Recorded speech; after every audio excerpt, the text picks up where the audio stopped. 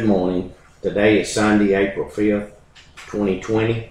I'm Brother Ray Osborne, pastor of Cross Point Church, located at 248 County Road 172 in Iuka, Mississippi. Our normal service times are Sunday school 10 a.m., our worship service at 11 a.m. on Sunday mornings, an old-fashioned prayer meeting on Thursday nights at 7 o'clock. We are currently at this time postponing our services until the shelter-in-place order has been lifted. You have our personal invitation to join us at that time when our services resume. I want to share something with you this morning that the Lord has placed on my heart this past week, been dealing with me about, and the subject matter this morning is time.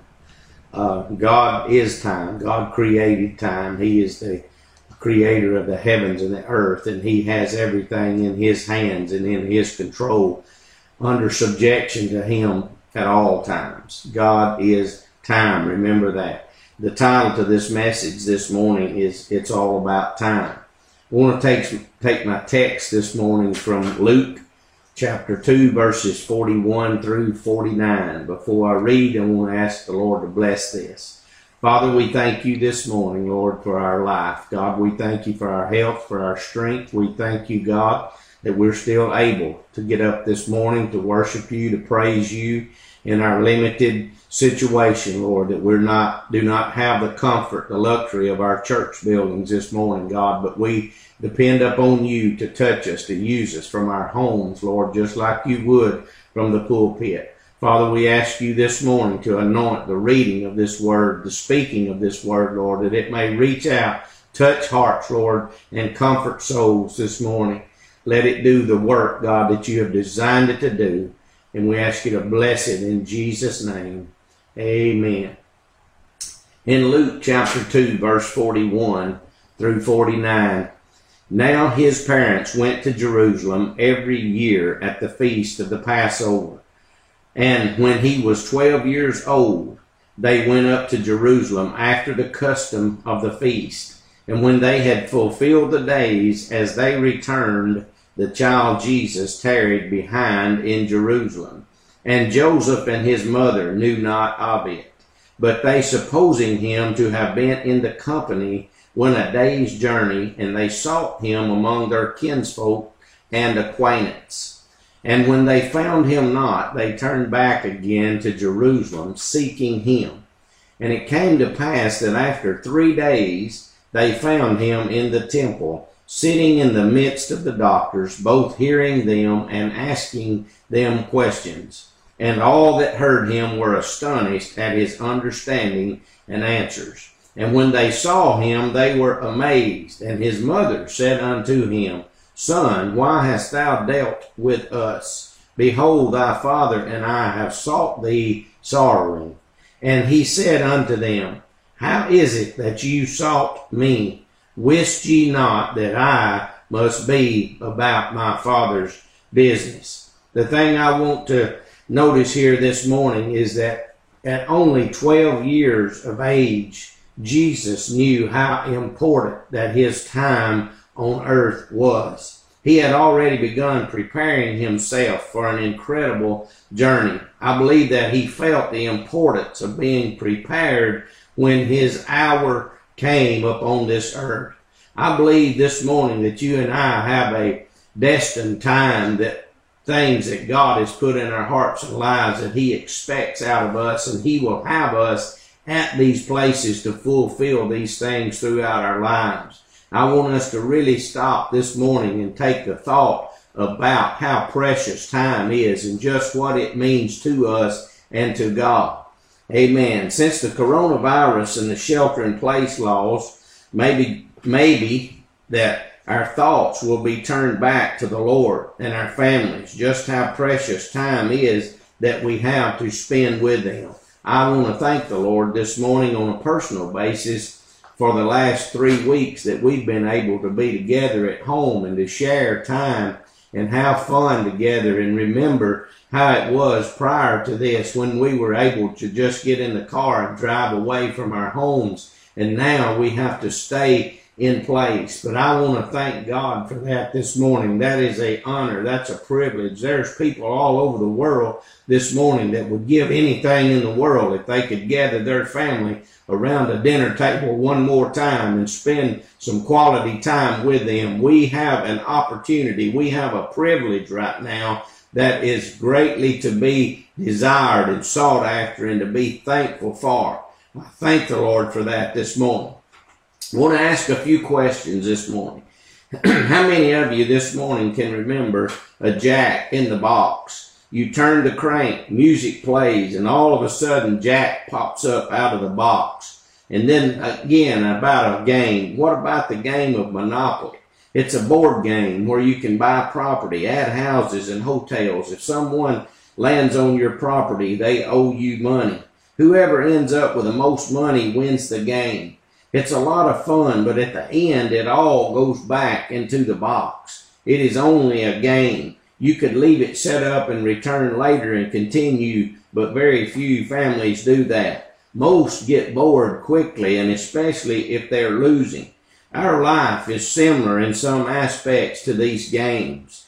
However, one day we will all go into the box and be carried away. But unlike the Monopoly set or the Jack in Box, you can't be brought back out again and start a new game or a new life. Our lives sometimes are referred to as the game of life. But let me assure you of this one thing. Life is no game. It's all about survival. It's about knowing who is in charge of your life. And it's all about having reverence for the creator of it. God had a divine reason and a divine purpose for you and I being on this earth this morning, being in the families that God sent us here through, and we have an obligation to Him to seek, to find out what His will is for our lives and what we must do with His precious time. Scripture tells us that the enemy came to kill, to steal, and destroy this life.